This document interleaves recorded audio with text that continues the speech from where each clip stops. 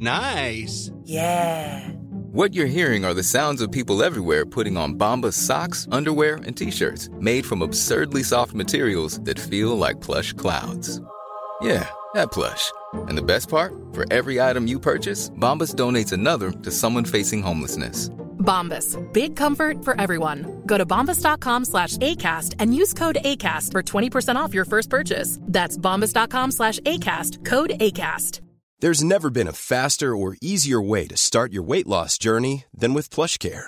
PlushCare accepts most insurance plans and gives you online access to board-certified physicians who can prescribe FDA-approved weight loss medications like Wegovy and Zepbound for those who qualify. Take charge of your health and speak with a board-certified physician about a weight loss plan that's right for you. Get started today at plushcare.com/weight loss. That's plushcare.com/weight loss. plushcare.com/weight loss.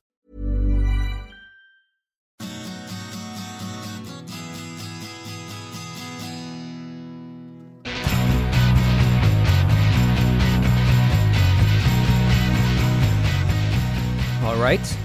Welcome to Nature Biotechnology's First Rounders podcast. My name is Brady Huggett. I'm the host of this show. Welcome to it. And our guest today is Jay Keisling.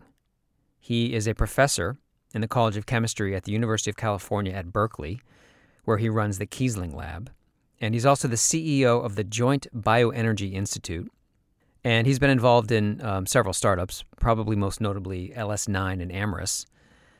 And he's got a new one now. We talked about that. Yeah, I was going to be in San Francisco, and I reached out to Jay and said, I'm coming out that way, and would you like to be on the show? And he said yes. And I said, would you mind if I brought equipment out and we could do this face-to-face? And he said no, he'd love that. So he had me into his house. He lives up in the Berkeley Hills, and I met him there. It was a gorgeous day. I think maybe it's always a gorgeous day in Berkeley. I don't know. It was about 70 and sunny, and there were birds in the trees, and it felt very far away from New York, where we were still getting snow at that point. And we sat at a table, maybe in his dining room, and set the mics up and had a really good talk. We talked about, he's from this generational farm in Nebraska, and we talked about how he left the farm and got to Michigan to study, and then how we got to Berkeley. And we talked about biofuels, sort of the rush that happened around biofuels in the mid-2000s, and the future of that field today. And we just talked about the future of metabolic engineering. He's a delightful man. I really, really enjoyed talking to him. And I don't think you need to know anything else. So here it is, your First Rounders podcast with Jay Keisling. Listen up.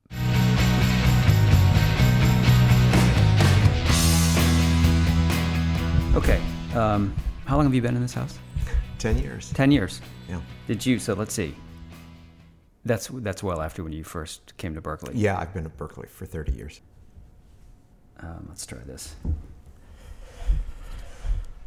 So the first thing I think I want to ask you is, where were you born? I think Nebraska, yeah? Yeah, I was born in Hastings, Nebraska.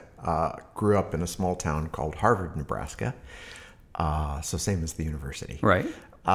It's a town of now, I guess, about 700 people. Oh, really small? Really small. My high school graduating class had 21 people.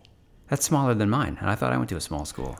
Yeah, very rural community. My family has been there for, 5-6 generations. Really? Yeah. Do you know that history? Yeah, I know some of that history. We were raised on the farm that my great-great-great-grandfather had homesteaded. And it was just passed down through the generations. And they were all farmers? They were all farmers. All the way down to your family? Yeah. Wow, okay. Yeah. So at some point they immigrated west? That's right. I think came from Iowa or Illinois or Wisconsin, in that region. And before that, they all came from Germany. And okay. Yeah. So then you basically grew up on the family farm? That's right, totally. Yeah.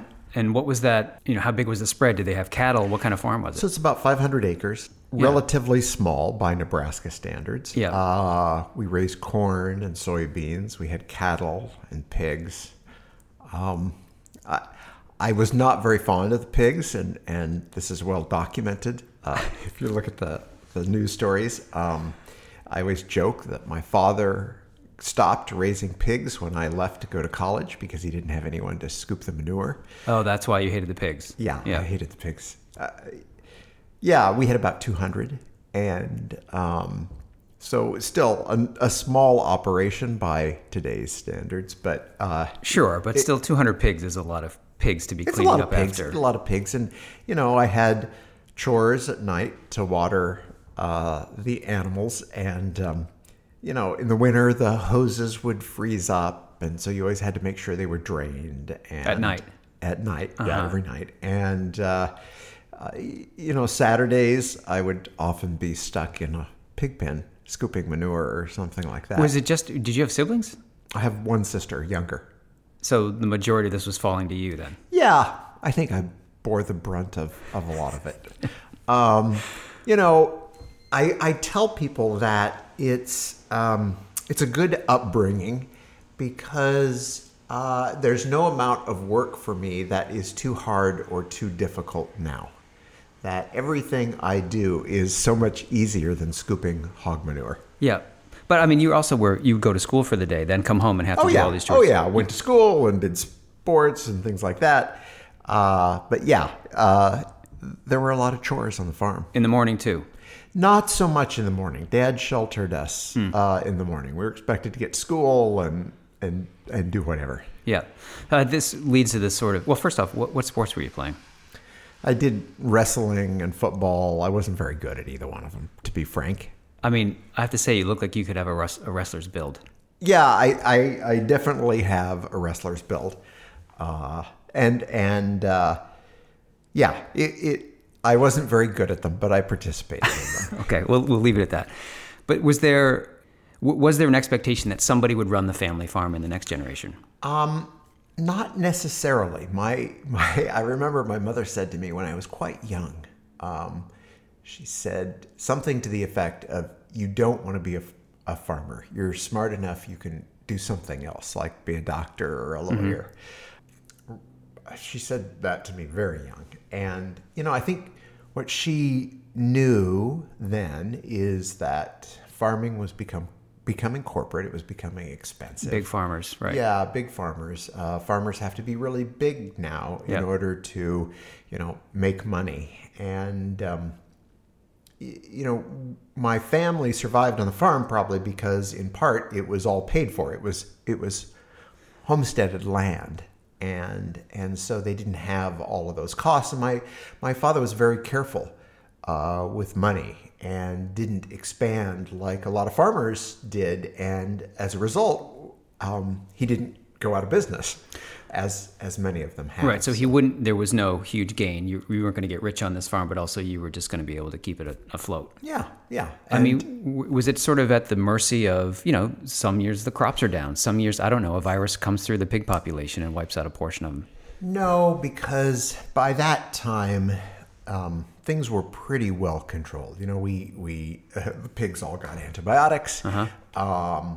There'd be little things here and there. Hailstorms could come through and destroy a crop, but we always had insurance, so that was covered.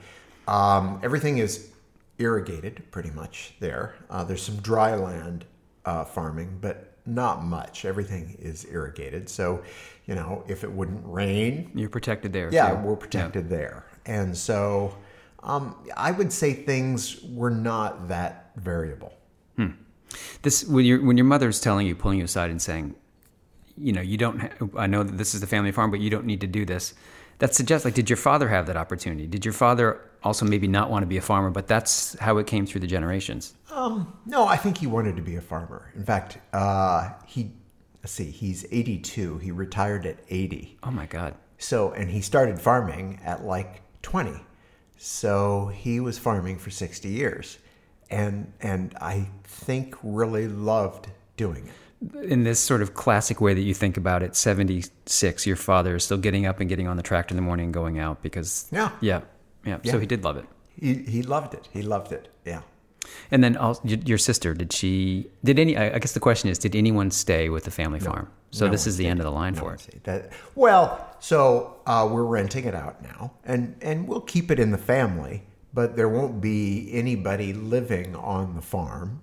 for the first. In fact, my father's pretty much moved to town. He goes out to the farm all the time, but there won't be anyone living on the farm for the first time in 100 and some years. So the farmhouse is empty. Yeah. Huh, that's kind of, I don't know. It's kind of sad to think about that, I guess. In some ways, yeah. I mean, if you look back at history, I mean, so many of the farmhouses have gone away, right? And as the farms have become corporate. But that's just the evolution of things. And the town used to be quite vibrant in the 20s and 30s and 40s, probably into the 60s, and then it started this steady decline. And I think they have a grocery store back in town, but at one point there was no grocery store and only a gas station. And when you get to that point, the towns are pretty much going to evaporate eventually. Is it smaller now than when you were in high school? It is. Yes. It was probably 1,000 when I was in high school, and now it shrunk down. 700. Yeah. So, okay, your mother tells you this, yes. and you think it sounds like a good idea because I'm sick of the pigs. So, were you interested in science at an early age? Yeah. I was always pretty good at science and math, and enjoyed doing it. I had a few good teachers in high school that really encouraged me. That really taught me the importance of just a few good teachers. You don't need many. You just need one or two, actually, to really encourage someone, to get them excited about science.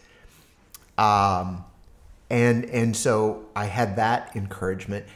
I also, people have asked me how I got into biotech, and I remember this would have been in the 70s, maybe mid-70s, reading in Newsweek or Time or whatever it was about the founding of Genentech and about how they had gotten, what they were doing, and how they had gotten so many resumes in of people who wanted to work there. And I thought, wow, that's what I want to go into. That sounds super exciting. And the concept of, Genentech being this sort of company that was founded on an experiment. Like, we're going to do experiments here, and we have some money to try to do these, and we'll see what happens. I mean, I know they had a business plan, but... Well, engineering biology specifically. Exactly, right. That's right. Yeah. That's right. And that excited you. That was super exciting. I wanted to ask, what does it look like when these teachers are saying, they're encouraging, what are they saying? Like, listen, Jay, you have an aptitude for this, or... It's that, and I remember my math teacher would let me go ahead, and he had a course. One of the math classes was, or maybe it was several of them, were self-paced, and so I could run ahead and get farther, and was not bored by what was going on, and that was super exciting. Was it a fairly progressive school? It was as progressive as you can be. Yeah. Right. Again, I think a few good teachers can make a huge difference, and can be very encouraging. So it feels like they were worried about you being bored, as you said. Right? Yeah, because Jay's getting this, so let's let him move ahead and keep his brain. Well, that was in the math class, and the other classes, it was relatively easy for me, the science classes, I should say, most of the classes were pretty easy. It's high school, right? But I really enjoyed it, and I do attribute it to 2 or 3 really encouraging teachers. So you thought, I'm going to college and I'm going for a science? Well, so I went to college to go to med school. Oh, you because did? I thought I didn't was going to look. Even though I saw this exciting thing going on at Genentech, there aren't so many examples on the farm of scientists and what you can do with a science degree, other than become a doctor, right? And everybody said, "Oh, this is what the smartest people do. You should become a doctor." Yeah. And I thought that sounded exciting as well. So I went to college because I thought I was going to get a bachelor's degree and then go to med school. Right. So what happened? Well, a couple of things happened. Again, a few excellent teachers and encouraging teachers, professors in college now. One of them ran a field station in western Nebraska. So the University of Nebraska had this. I went to the University of Nebraska, got a full ride scholarship there, and Oh, you did? yeah, and they have a field station in a town called Ogallala, and it's at the base of the world's second largest earthen dam, Lake McConaughey, and they have all these classes out there and they're field biology classes. These are not genetic engineering classes. These are field biology classes, ichthyology, parasitology, ornithology, and so I spent the entire summer there.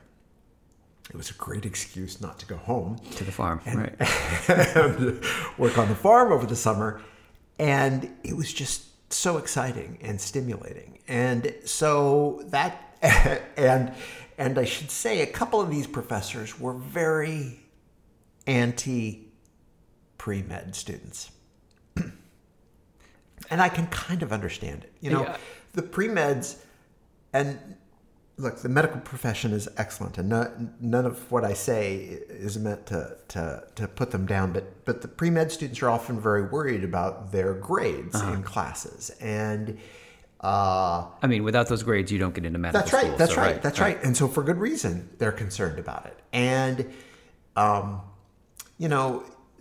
there happened to be in almost all of the disciplines that involved science, there were a couple of tiers. In biology, there were a couple of tiers. There was the lower tier that was kind of for the pre-med students, and there was the upper tier for the majors. Same thing in chemistry. There was the lower tier that was the pre-med students, and the upper tier, which is the chemistry majors. And I was a chemistry and biology major, and I took the upper tier classes, and I remember some of my I was in a fraternity, and some of my fraternity mates who were also pre-med said, "What are you taking those harder classes for? You should be taking the lower classes to get the grades. To get the great Right. grades, because you may not get great grades in those upper tier courses." But it was more exciting. The material was deeper. You got into more challenging subjects. Anyway, back to the field station. I started to think about research, and they said you should really get involved in undergraduate research, and so I got involved in synthetic organic chemistry research. I can't say I was very good at it. I have some great undergraduate students in my laboratory. Yeah. And have over the last 30 years. I mean, some of them have been amazing. I don't think I was one of those amazing students. You didn't stand out in the laboratory. I was very good with classes, but in the laboratory, I don't think I was excellent at research. And part of it was I had a lot of stuff going on in college. I was in activities and things like that. Part of it was maybe I wasn't as interested in the synthetic organic chemistry. But I had a few genetics classes. I really thought that was fantastic. Yeah. And that's what then rekindled this interest I had in, reading the Genentech story and the fact that in these genetics classes, I could grasp the technology that they were talking about in that early Genentech article, and that they were doing at Genentech. It was the core of that. How do you clone a gene? How do you express a gene? How do you transplant it to a microbe? Right. And so that's what got me super excited about the future of biotech. So that interested you so much that you began to think, well, maybe it isn't med school. I mean, I know that's sort of an idyllic pursuit, but my interests are not actually in that direction. Yeah. I decided probably by the time I was a junior, at least, that I wasn't going to go to medical school, but I was going to go to graduate school. How did your mother take that news? Well, my mother had died by then. My family generally was super supportive. They didn't understand it so much. Yeah. But they were very supportive. And when I went to graduate school, in science, you get paid, not well, but you get paid to do the research and get a degree on top of that. And I thought that was amazing that they were going to pay you to do that. Yep. And my family thought so too. Gosh, I could support myself. So, I just went off and did that. Can I ask how your mother died? Yeah, she was in a car accident. Oh, okay. So a sudden, it was very terrible hole. Yeah, I'm sorry. Yeah, it was very tragic. While you were in college? No. I was 11 years old. Oh, okay. All right. Well, I'm sorry to hear that. Right. So then it would have been at a young age where she was pulling you aside, saying, you know, you can do something beside the farm, and you held on to that. Yeah. You held on to that and this concept of Genentech all the way through college until you moved away from medical school. That's right. Thought of it. Yeah. Yeah. Exactly. Okay. So did you look around at various schools thinking, did you understand what you wanted to study yet? No, I didn't. But I think part of it comes back to being from a farm. I was very practical. Yeah. And I wanted to get into the practical side. Producing things really excited me. The science excited me as well, but really being able to produce something. And so I took this big risk. I didn't have any chemical engineering training, but I decided to apply for graduate school in chemical engineering.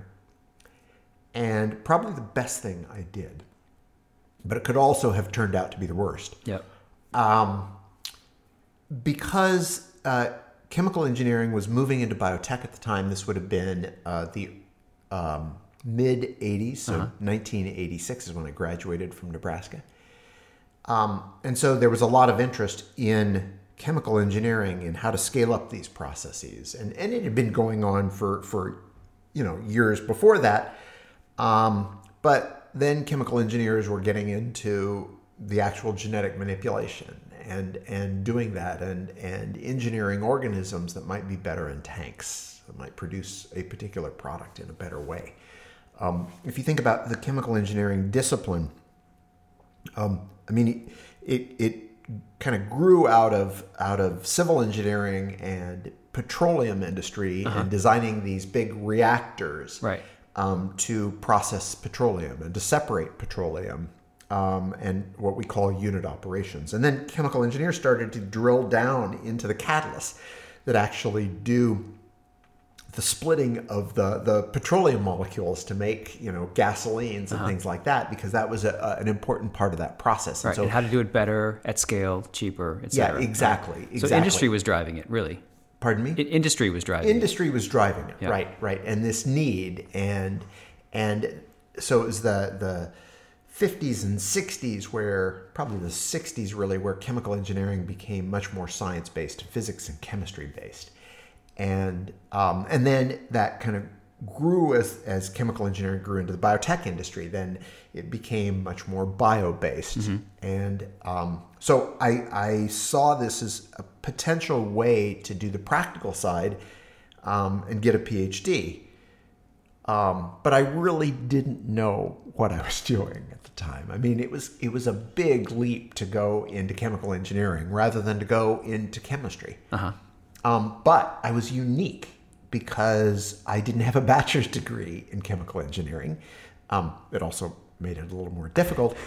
But I was in a discipline that was really mainly chemical engineers coming in, right? So most of the graduate students in chemical engineering graduate school had gotten their bachelor's degree in chemical engineering. So I was unique. I had a stronger biology and chemistry background than many of them, but was completely lacking in the engineering courses. Do you feel like that brought some different angles to your research because you had a different background than everybody else? You saw things maybe in a slightly different way because your experience had been different. Yeah, definitely. I mean, everybody's experience influences, the kind of research they do. And certainly I think having a strong biology background really helped me. Yeah. And it probably made me quite unique then when I went out looking for jobs after graduate school as well, Right. because I was trained in this strange way. I mean, I know you went to Michigan, but were you sort of applying widely? I didn't apply that widely, and probably should have. Michigan had a really strong program, had some really great people in kind of the biotech area. They had kind of gone out early and hired in that area. Yeah. And my advisor at Michigan, Bernard Paulson, had just been hired a couple of years before. So he was a young assistant professor when I came on board as a graduate student. And that was also really great because I got to see him go up through the ranks. And I think it's good to see, to have a mentor that's going up through those. I mean, there's positives and negatives, right? You can also say that, having a senior mentor is also really good. Right. But you're sort of young, so maybe the age difference wasn't even that great between the two. Yeah, but you probably could see 7 years or so. Yeah, okay. So you could see how his career advanced. Yes. You saw the ways that you would move up through. Right. Okay. Exactly. And so you stayed there through your PhD. That's right. Yeah. That's right. I also worked with a microbiologist, Steve Cooper. And so I had kind of a strange joint project between the two labs. So Bernard had tons of money. He was is a great fundraiser, and had a relatively big lab in the chemical engineering department. Steve Cooper was a senior person, had done seminal work in the cell cycle of bacteria, and had nobody in his laboratory, and hadn't really raised a ton of money, and I think was quite proud of the fact that he hadn't raised a ton of money. And so I got to do this. I got to see both of them and how they worked, and got to work with both of them. And it was a really fantastic experience. So when you finished that, what were you, I mean, I know you did a postdoc, but were you thinking, you sort of narrowed down where you wanted your research to be? Yeah, I knew what I wanted my research to be. And so then I went out and applied for faculty positions. So I applied for faculty positions at the same time I was applying for postdoc positions, because in those days, it's kind of the dark, many decades ago now. Yeah. It was not as common for chemical engineering faculty to have had a postdoc. Many of them came into their faculty positions without having a postdoc. It's very different now. Yeah. As the discipline has matured.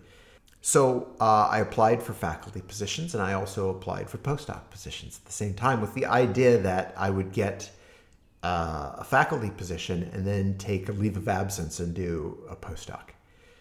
And that's what I did. And I did a postdoc at Stanford in Arthur Kornberg's lab. Okay. So I think you were, correct me if I'm wrong, maybe 28 when you got the position at Berkeley, yeah? 27. 27. Yeah, and then started, I started in 92 when I would have been 28. So you got the position, did the postdoc, Yeah. and then did. And so the other professors there, I'm assuming, were much older. Actually, Berkeley had some really awesome young people who were early 30s. And, Berkeley is like the number 2 department, chemical engineering department in the country, and has been for decades. MIT's number 1. It's a fantastic department. It's in the College of Chemistry. So the College of Chemistry, there's only 3 colleges of chemistry in the U.S. Illinois, Caltech, and Berkeley. And so chemical engineering at Berkeley grew out of chemistry. Right. And and chemistry, by the way, is celebrating 150 years in existence on Friday at Berkeley. So the department. Yeah. College of Chemistry. Yeah. Right. It was just a fantastic department, had excellent young faculty in it, and I was just so thrilled to be invited to join the faculty. I would say that that's probably one of the big moments of my life, my career. That position. Yeah, getting that position. Yeah. Because it's made all the difference in the world. In what way? Meaning? Well, so I'm in a highly ranked department in a highly ranked university. Berkeley is, usually ranked as the number one public institution in the world. Yeah. And so there's fantastic science that goes on at Berkeley. The people are very collaborative. It's in this fantastic place to live. Yeah. I can't imagine living in a better place. Yeah. And, the biotech community here and the startup community is unparalleled. Incredible, yeah. Yeah. And that has really influenced the last 20 years of my career. I see. So you're saying if you'd gotten some other position, this one hit on all cylinders. It was a great school, a great department. You were young. There were young people in there. It's tied to the biotech industry already, or was being tied to it, I suppose, in the 80s like that. Everything that you needed was right here, and everything opened up. Everything opened up. Uh-huh. I still to this day kind of pinch myself at the fact that I'm here. This imposter effect. Yeah, I was going to ask about that, especially at that young age. Yeah. Did you have sort of like, gosh, how did I get here so fast? How did I get here? I probably shouldn't be here. And that's good and bad. It really, I knew that I had to work extremely hard, and everybody here works very hard, right? What I love about Berkeley is it's clearly not about the money. If you go around and look at the buildings, they're crappy compared to, go across the bay to Stanford, right? Yeah. There are walls that are unpainted and so it's not about the facilities. It's not about the money. It's about the people. Yeah. And in some ways, that's the best way to have it, because it only got to be great because of all the great people. So these great people constantly almost raise the level, and you have to work really hard to keep up. Collaborative competitiveness. Yeah, it's definitely both of those things. And I think those are great, because you don't want an environment where it's not competitive in some way, when we're not. It is, and it isn't competitive in that it's that you don't want to let the institution down. Exactly, right. You don't want to be seen as a deadwood in the institution. You want to be seen as adding to the institution. And that's what I say when I say it's competitive. That's kind of what I mean. Is that I don't want to let the place down. So this sort of imposter syndrome thing, you said it's good and it's bad. It's good because it makes you work really hard. But were there a couple of years in the beginning where you thought, I don't know? Yeah, I mean, even now, I'm in awe of my colleagues in the institution, and I still try to be a better person and a better scientist and a better engineer, because I see all of this great work going on, and I see my earlier career colleagues, and I see how phenomenal they are, and I think to myself, boy, I don't know that I would have gotten a job here if I was competing against them. I totally get that feeling. And actually, I love that. And because that means the institution is doing well. Right. Okay. So you've continued to, with everyone else, raise the level for the boats, all the boats, and that is bringing in, young, intelligent people. That's right. Right. That's right. I want to ask this one more thing, but you were looking for professorship. Did you get offers anyplace else? I did. And didn't even consider. You didn't? Okay. After I got the Berkeley offer. Right. That was the one. Yeah. Right. So I want to talk about some of your breakthroughs that you've had in the research at Berkeley, and then I want to talk about the industry a little bit. So the first one that I don't know if this is the right way to say it, but you discovered isoprenoids. Yeah. Can you take me through that? Yeah. So when I started at Berkeley, one of our colleagues, James Bailey, had coined the term metabolic engineering. And it was this idea that you could engineer the metabolism inside cells to make products that would be useful. And it's kind of one step further from genetic engineering. If you think about, genetic engineering, at least as it was practiced in the early days by Genentech and other companies, was producing a protein. Yep. Human growth hormone, human insulin. This was the idea that you would produce several proteins that might be enzymes in a metabolic pathway. So your product would not be the protein itself, but it would be some metabolic product. And that was, he wrote that paper in 91, and I started it at Berkeley itself in 92. Perfect timing. I could come in the ground floor of this new revolution, a kind of new discipline. And so you have to distinguish yourself because it's James Bailey, is kind of at the time the god of biotech, and he was a professor at Caltech. And so I said, okay, I've got this biology background. I spent my PhD working on plasmid replication in bacteria. I'm going to work on building tools for metabolic engineering so that we can precisely control gene expression inside the cell. Because I had this hint, if the protein isn't the product, you don't want to be filling the cell up with it. You want just enough to be catalytic. Right. So that you're not wasting the cell's energy producing that protein, but in fact using the cell's energy to produce the product that protein would make, or products.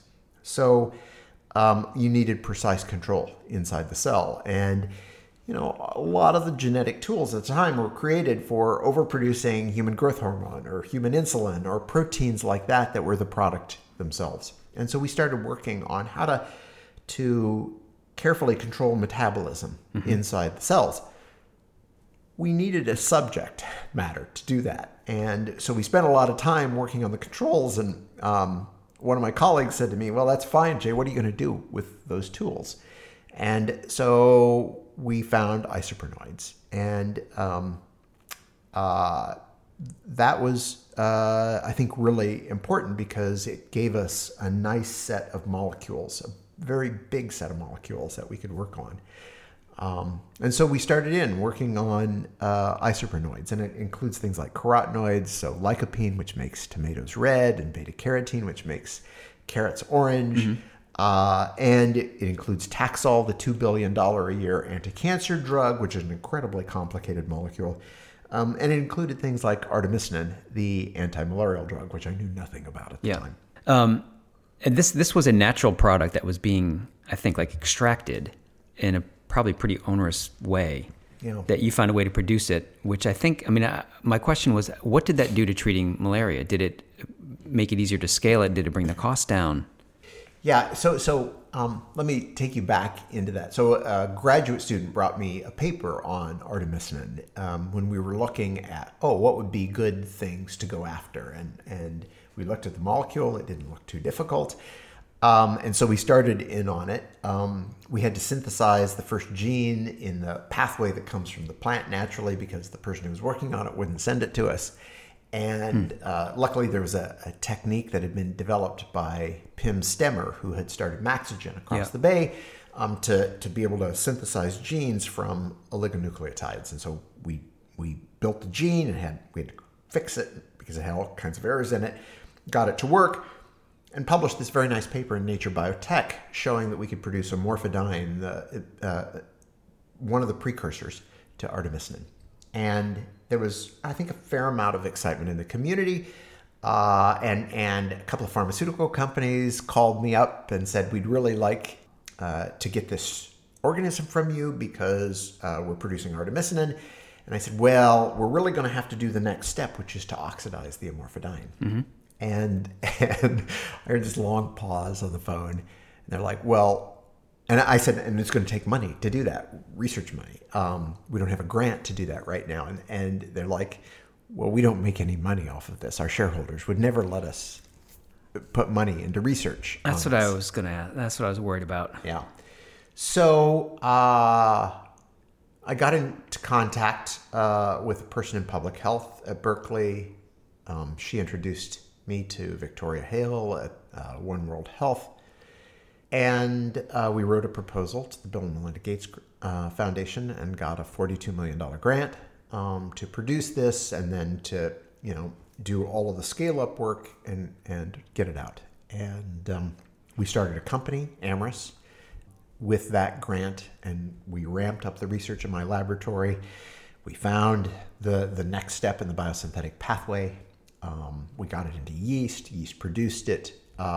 And we published another paper on it that was a pretty high-impact paper that's been well-cited. And then we wrote a call for proposals to pharmaceutical companies, proposals to scale up the technology and to get a license to it. And Sanofi won that award. And they scaled up the technology.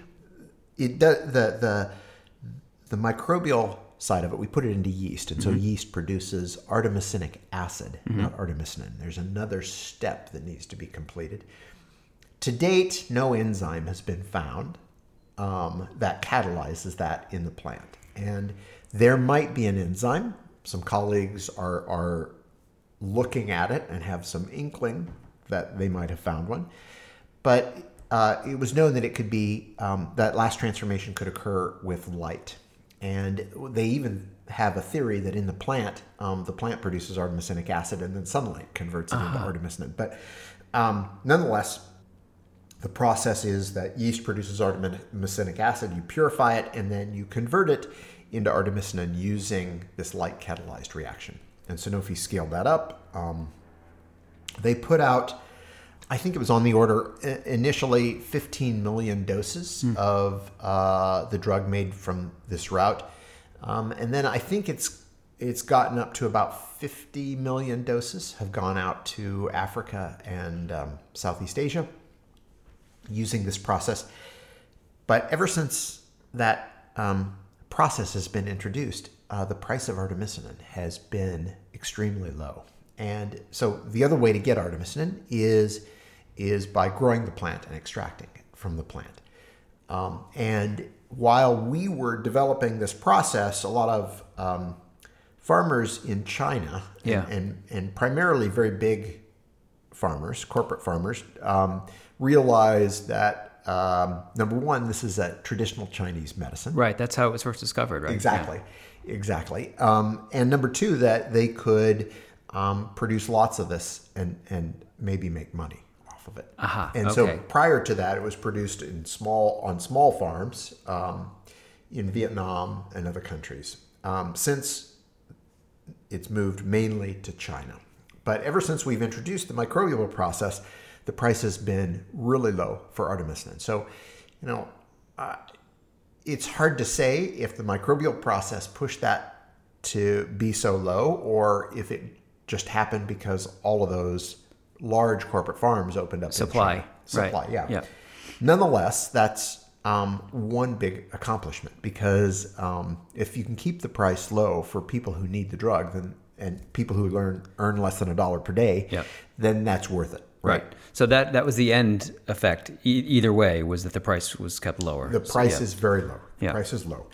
And the microbial process right now is not producing artemisinin, but it's ready to go and can be ramped up very quickly. If we find the one enzyme that's needed. Well, if we find the one enzyme that's needed, that will reduce the cost of the microbial process. And yes, that would probably make the difference there. And number two, if the price ever goes back up. I was under the impression that both Amyris and LS9, so Amyris was founded on artemisinin, not for biofuels. No. So, so Amyris started, 2003 is kind of the founding, but we got the money in late 2004. Amyris, then in 2005 was doing work on artemisinin, and my lab and Amyris were working hand in hand. And it was a great collaboration. And Amyris attracted the most amazing scientists who are still, many of them are still there. I have a huge amount of respect for all those folks. Then Amyris hired a CEO, and we also had to. Before we hired the CEO, we actually were looking for the A round of funding, Right. And we're trying to decide what to do because we knew we weren't going to make any money off artemisinin, but the PR from artemisinin, Huge, right? huge. It's, it's PR you can't buy. And at the time, there was a lot of interest, and still is, in climate and biofuels, and we got some really fantastic A-round investors. John Doerr, Vinod Khosla, and Jeff Duick from Kleiner, Khosla, and TPG, and it was a dream team of investors. Just, again, fantastic. You have to pinch yourself, because when you get great investors in a company, the money is probably the least of what they contribute. It's the connections, it's the experience, yes, right? Yeah, all of those things. This was your first company. Yeah. And it was fantastic. And then we went out and hired, decided that kind of the fuels space would be a good one, and went out and hired a CEO who's still the CEO now, John Mello of Amyris, and he came from BP. Mm-hmm. And so we went hard at biofuels. Well, I want to talk about that, right? Because I remember this myself, that when the government really began to focus on it, and it's one of those. Biotechnology has a lot of claims, right? We're going to I think at one point Bio's official creed was like feed, fuel, and something the world. Right? Biotech is going to do all these things that are going to make others better, and it has delivered on many of those things. Mm-hmm. And the biofuels one it never panned out. And I was like, okay, is that because the technology wasn't quite there? Is it because the food versus fuel use of land? Is it because the price of oil got pushed down so low? I wonder what your thoughts were about that. Well, okay, so first, I run a Biofuels Research Institute. Yeah. The Joint Bioenergy Institute. And so take whatever I say with a grain of salt. But I do know the industry pretty well. And, so first of all, it's really hard to compete with petroleum, because when petroleum hit, $125, $50 a barrel, not too different than it is today. Exactly. That encouraged a lot of people to come up with a lot of solutions. Right. And that's when they came up with fracking. Right. And that's when fracking became really, economically viable to do. And the U.S. went from a net importer to a net exporter, right? We were importing like 2/3 of our petroleum, and now we're exporting, right? So it's been a huge change. But how do you compete with that when the price of oil goes down to $30 a barrel? How do you compete with that when the Saudis can make money on $7 a barrel oil? Yep. How do you compete with that? And there are all these externalities that we don't add on to the price of gasoline. We don't add on what climate change is going to cost this country, right? Potentially trillions of dollars, many billions of dollars that it's going to cost this country, right? We don't add any of that on. And we send the military into the Mideast and protect it. So number one, it's really hard to compete.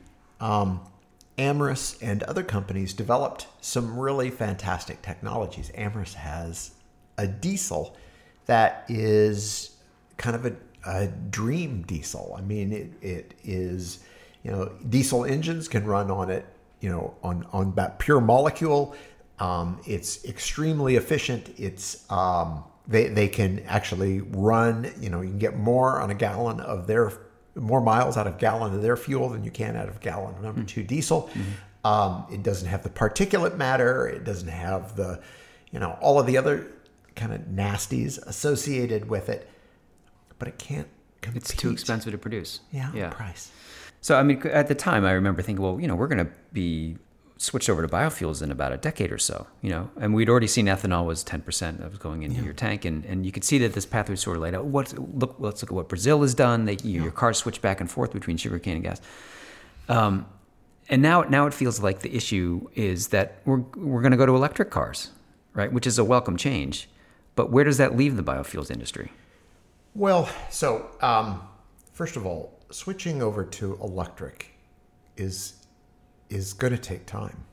There was a New York Times article a year or so ago on the average car is in the fleet for 15 years, and so even if we have no gasoline cars built after 2035, that there'll still be some on the road in 2050. Right. And so it's good. And it's a very, if you drive around Berkeley, California, you think, oh, the fleet's 50% electric. No, it's not. It's tiny. Yeah. It's a tiny fraction. And I don't know what it is, 2%, maybe 3%. I don't know. But it's very small. So it's going to take years. And, we're going to see some electric trucks out there. We already see them. Tesla's coming out with Mercedes and a few others. And there are companies that are making electric planes. I was going to ask about that. Electric planes. But, the energy density in a battery is between 100 and 1,000-fold off of what it is in a fuel. Yep.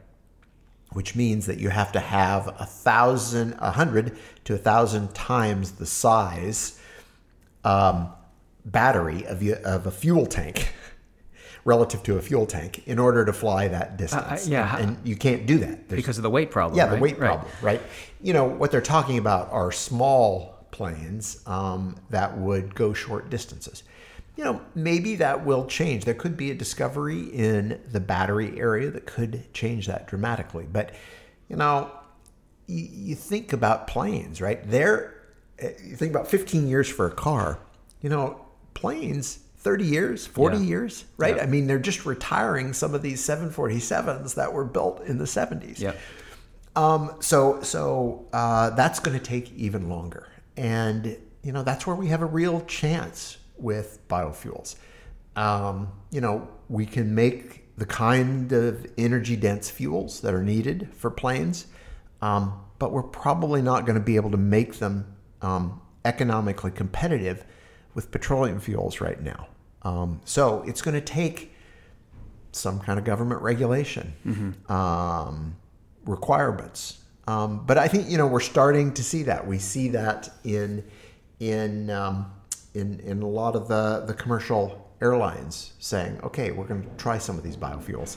That's fascinating. So it feels like, so I think like GM has said they're going to have something like 30 models, EV models by 2025. And I think Ford said something they would produce like 600,000 EVs by 2023. So like they're actually, the push is coming for those. Right? That seems inevitable at this point as soon as they figure out charging stations and everything else. And with industry behind it, they will figure it out because they'll put the money into it. So that may, like the consumer car, if we can call it that, will go electric. But the 18-wheelers, the planes, will still need liquid fuels, and that's where biofuels can play. Yeah, so there is a move to do electric 18-wheelers. But is that practical? Well, Tesla says they can do it. Huh. I don't know. I mean, we haven't seen the truck. Yeah. And there's been a move to use liquefied natural gas, LNG, for trucks. And that retrofit is, so that's, number one, that still is natural gas that's produced from petroleum, right? It comes from underground, but it's cleaner than diesel. So that's one step in the right direction. And maybe you could get biologically produced natural gas, biogas, which would be renewable. But they're talking about those LNG trucks. So, but that's going to take time as well, right? So, yeah, I think there's a possibility for for diesels and jet fuels. And the great thing is that diesel and jet fuel looks quite a bit alike. They're very similar. Jet fuel characteristics, it has to have very low freeze temperature and a few other things that are important for jet fuels. But those could be very similar fuels. The military has been pressing for a single fuel that, so that at the front line, they don't have to think about, okay, do we have diesel? Do we have gasoline? Do we have jet? They could just have a fuel that would work in diesel engines and jet engines. And there's another place where the government could make a decision. The government could say, okay, the military is going to be green. This brings me back to home because it can be great for farmers in the Midwest, right? So having lived on a farm and seeing, fluctuations in corn prices, and I remember my father said several times that the corn price historically on a 1972 basis was the best in the Nixon administration because they had made deals to sell grain around the world. And then, various presidents and Congresses have decided to use it as a political weapon, in economic wars against other countries or holding back sales. And I'm not saying that's wrong necessarily, but what that causes is the price to fall dramatically. And so, the price would rise and fall dramatically. And farmers, it put a lot of farmers out of business when the price was extremely low. In fact, in many years, they couldn't sell it for what it cost to make it. And this would give another market. And because it's for transportation fuels, we're going to be using those. Yeah. Forever. But you're saying they'd be growing corn. Well, not necessarily corn, right? There are other crops that they could grow if there's a market for them, right? That's right. So at the Joint Bioenergy Institute, we're working on developing sorghum as an energy crop. And it grows well everywhere. And in a lot of places, doesn't need as much water, say, as corn, may not need as much fertilizer. It can be planted once and then harvested many times. So it's very similar to sugarcane in many ways. So there are crops that they could have, or they could also plant corn, take the corn, and that could be cattle feed, and take the stalks, and that could be... That's good, right. Because is the argument fuels. That corn, for all the energy it requires to grow, it doesn't have a particularly high energy yield as a fuel, right? Yeah. So sorghum would be better for that. And in fact, I taught that yesterday in... by my biomolecular engineering class. We were looking at, ethanol production. I was teaching ethanol production, and then we had a table looking at the energy yield of ethanol from corn. When you put all of the kind of externalities in it, you put in the cost, the energy cost of fertilizer, you put the energy cost of tilling and harvesting and planting and all those things into it, and the energy out is about break even with the energy in, and some have even estimated that it is less. Yeah. Now, we have ethanol because it's also a good oxygenate for gasoline. Right. So in California, 30 years ago, we used to use MTBE, and that got into the groundwater, and because of the structure of that molecule, there aren't organisms that readily break it down as they would with ethanol and the linear hydrocarbons that we find in gasoline and diesel. I think it's probably improved our situation a lot. So it still has benefits. It still has a lot of benefits to using it over what we used to use. But there's no reason why it couldn't be, 100%. If you look at Brazil, for instance, they had an energy crisis and they switched to ethanol, and now most of their cars will run on 100% ethanol, and it works just fine. Yeah, but also, to be fair, sugarcane grows pretty well in Brazil. I mean, they get the right amount of water, and those farms down there are really amazing. I got a chance to go with Amyris to their site in Brazil, and I got to see them harvest the sugar cane and process it. And they take the broth after the yeast has grown up and produced the ethanol, and they get the ethanol out They take the broth and put it on the field. As a fertilizer, they take the yeast and spray dry it, and it becomes cattle feed because it's high in protein. The bagasse, which is what's left over of the sugarcane after you squeeze the sugar out, they burn and produce electricity. So the whole process down there is just it's just a model for renewability. Yeah. There's two things I want to ask you. Sure. And one is, so as we were talking about this rush to biofuels, and the government was putting money into it and all that, those companies have somewhat either pivoted or died out. That's right. And so, suddenly everyone's doing, well, we're going to do clean chemicals, or we're going to do green chemicals. And the question is, what is the future for metabolic engineering? Yeah. So first, I think the future's bright.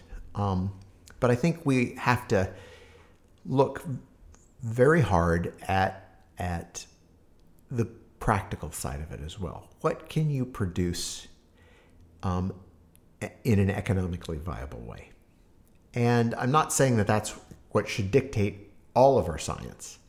But if we're going to scale something up, we better do it with things that are economically viable. Now, so Amyris went through an extremely difficult period. And, I think they've somewhat come out of that.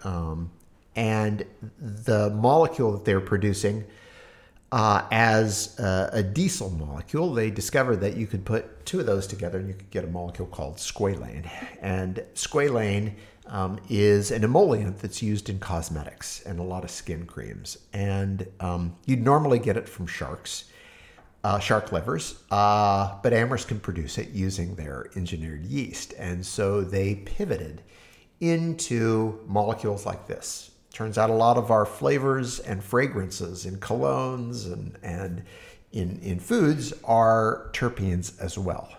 And so they could produce those molecules. They've also engineered yeast to produce a sugar substitute that's would normally come from a plant, but has many different side molecules that don't have the same sweetness. And so Amyris could hone in and produce the exact molecule. And so they have now a product out that's a sweetener that is a no-cal sweetener, sugar substitute. So the companies that are still around were able to pivot, but other companies are not around, because they weren't able to pivot. Yeah, but these pivots, so ingredients for fragrances or cosmetics or sweeteners, I mean, those have to be quite low in cost, right? So, and then sold in a massive amount, I would think. It's not, the typical biotech is you make some drug probably, and that drug gets on the market and you can charge $400,000 a year for it, right? So are they able to do that? They can produce I guess, is the need great enough? Yeah. So there are some molecules there are some that are extremely inexpensive. But, an ingredient in a cologne, it turns out it doesn't take much of the molecule to give you a scent. Most of the volume of a cologne is alcohol, right? It's going to evaporate, right? And so some of those molecules are quite valuable. And so that's true, right? And you don't need the huge volumes that you need with fuels, right? And so there's some molecules that are still quite difficult to go after, but there are a lot of molecules that we can go after. So that the economics work there. The economics do work for those, and if there are some fragrances that they find challenging to make chemically, and so biology might be the only way to make those. There's a molecule that comes out of whale barf. And basically it's the krill and everything else that the whale eats, and they spit it up and it becomes this big mass that gets washed ashore. And then they go out and collect it and they get a molecule from that's an important ingredient in perfumes and colognes. And that is remarkable. And you can engineer yeast to produce that molecule and not have to go through and have to wait on the vagaries of whale vomit. Yeah. And I think we're just beginning to touch the surface of that, of the things that can be produced that have value, which replace something that we found naturally or mined or extracted or et cetera. That's right. Yeah. That's right. And, and then there's the pharma side too. There are a lot of interesting small molecules out there. We've got I can't really talk about it now, but we've got a really exciting project with a pharma company doing metabolic engineering to get yeast to produce a desired molecule. And it's an order of magnitude harder than the artemisinin project. Yeah. And, when we're able to talk about that, it's going to be super, super exciting. We've got another project at my lab in Copenhagen where we've been engineering yeast to produce an incredibly complicated natural product that's kind of been a holy grail out there. And we have pretty much accomplished that. And that's about to come out as well. And so I think there are some really cool and interesting and important things we can still do with metabolic engineering. And I'm still hopeful that we can get fuel in a tank of some vehicle as well on a regular basis. Yeah. And so can you tell me about Zero Acres Farms? That's a new one. Yeah.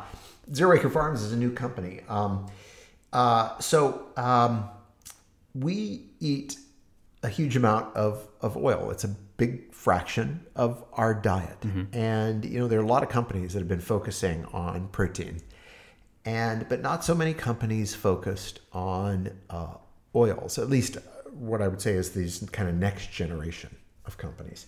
And there's an important problem we're trying to solve, and that is that we get most of our oil from seeds, rapeseed and soybean, for instance, bringing up the farm again. And those oils are convenient because they flow. And so you can use them in big fryers and things like that. You can cart them around to restaurants. When the oil gets low in the fryer, you just add a little bit more in. Right. But the reason they flow is because they're polyunsaturated. And what a few oil chemists and others have noted over the years is that those polyunsaturated oils oxidize in the fryers. They we're talking about 350 degrees Fahrenheit. Those things are running, maybe for 18 hours a day in some of these restaurants. And there's air in there, there's water in there, when you throw French fries in, and all of this causes these oils to oxidize, and that produces aldehydes, and has all kinds of toxicity issues. Somebody had said that a pack of fries produces as many aldehydes as a pack of cigarettes. Oh. I don't know if that's completely correct. But the point is that it's toxic. And so some restaurants now are covering the fryers so that the workers don't get exposed to They don't breathe it in. Yeah. But there's also a lot of evidence that just eating lots of these polyunsaturated oils, even if they haven't oxidized, is bad for your health. Linoleic acid looks like it's a big problem and has caused a lot of health issues. So Zero Acre Farms is really focused on this idea of delivering to the consumer healthy oils that can be used in everyday use, to fry foods in, to put in various ingredients, to put in salads, that will not be high in polyunsaturated fats, that will in fact be low in polyunsaturated fats, but still flowable. Yeah. Just one thing. So your dad never remarried? No, he didn't. So you said he moved into town now. Yeah. And the house is just on the farm. That you still own the land, but the house is there. Yeah. Do you ever go back into the house? Oh, yeah, we have. We helped him, it was a year and a half ago or something. So he moved into a newer house that my grandparents had built in town, his parents. And when they retired, they didn't wait till 80 to retire. They retired earlier. But we finally encouraged him to move at least into town to the newer house, because the house on the farm is, it's well over 100 years old, 120 years old. So But town being, I don't know, 50 homes or something. No. Well, larger? it's more than 50, but 700 people. It's not big. Yeah, 700. Okay, right. So it's not big at all, right? But Yeah. but he knows all the folks there, Yep. and we feel a little bit better about having him in town. But he still goes out to the farm almost every day because he's got a shop out there and he does woodworking. Oh, I see. And all Okay. kinds of projects. Yeah. And I mean, the home I grew up in is no longer in our family, but so I've always felt jealous of people who could go into the home they grew up in years later. And do you do that at all? Yeah. It's fun to go out on the farm and to see the farm. My kid's been out there on the farm and have seen it. And What do they think of it? You have more than one? 2 kids, two sons. What do they think of it? I think they find it interesting, and they didn't have the experience there. And when they had gone out with me, say in the summer, we would lay out irrigation pipe with Grandpa or something like that. But they didn't have the full experience that, in air quotes, that I had. And by that you mean the pigs? The pigs, and it's just a lot of hard work. Yeah. So for them, it's fun. And, Grandpa shoots off fireworks and things like that. So for them, I think it's all associated with fun. And it isn't like I hate it, but we worked really hard on the farm. Yeah. And it is nice to go out and see it because it is history. Yeah, exactly. That's what I mean. The sort of feeling like, especially because it was 6 generations, you said. Yeah. That's a lot of your family tied up in that land. Yeah. Okay, that was really good, Jay. Thank you. I'm gonna stop this. Hold on.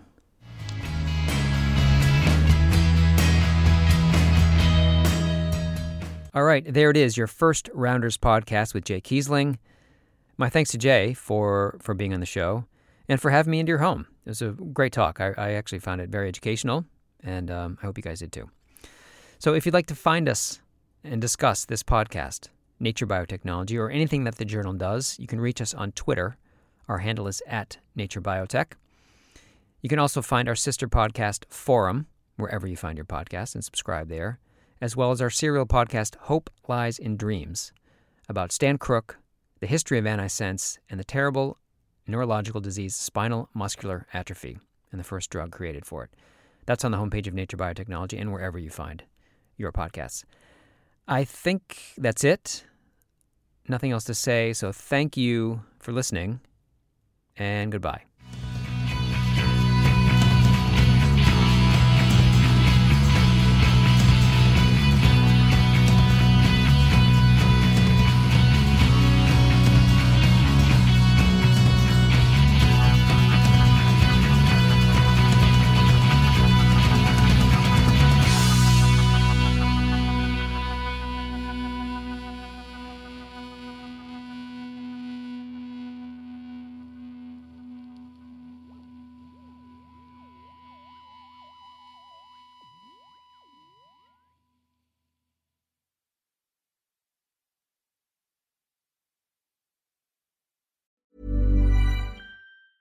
Hey y'all, Darius Rucker here. A lot of people ask me, what inspires your music? And one of the big things is a strong sense of place. That's why I love my home state of South Carolina and want to share the awesome things it has to offer. From the beautiful mountains down to the sunny coast, it's got it all. Not to mention 2 of my personal favorites, great golf and amazing food. Come see why I love this place. Visit discoversouthcarolina.com.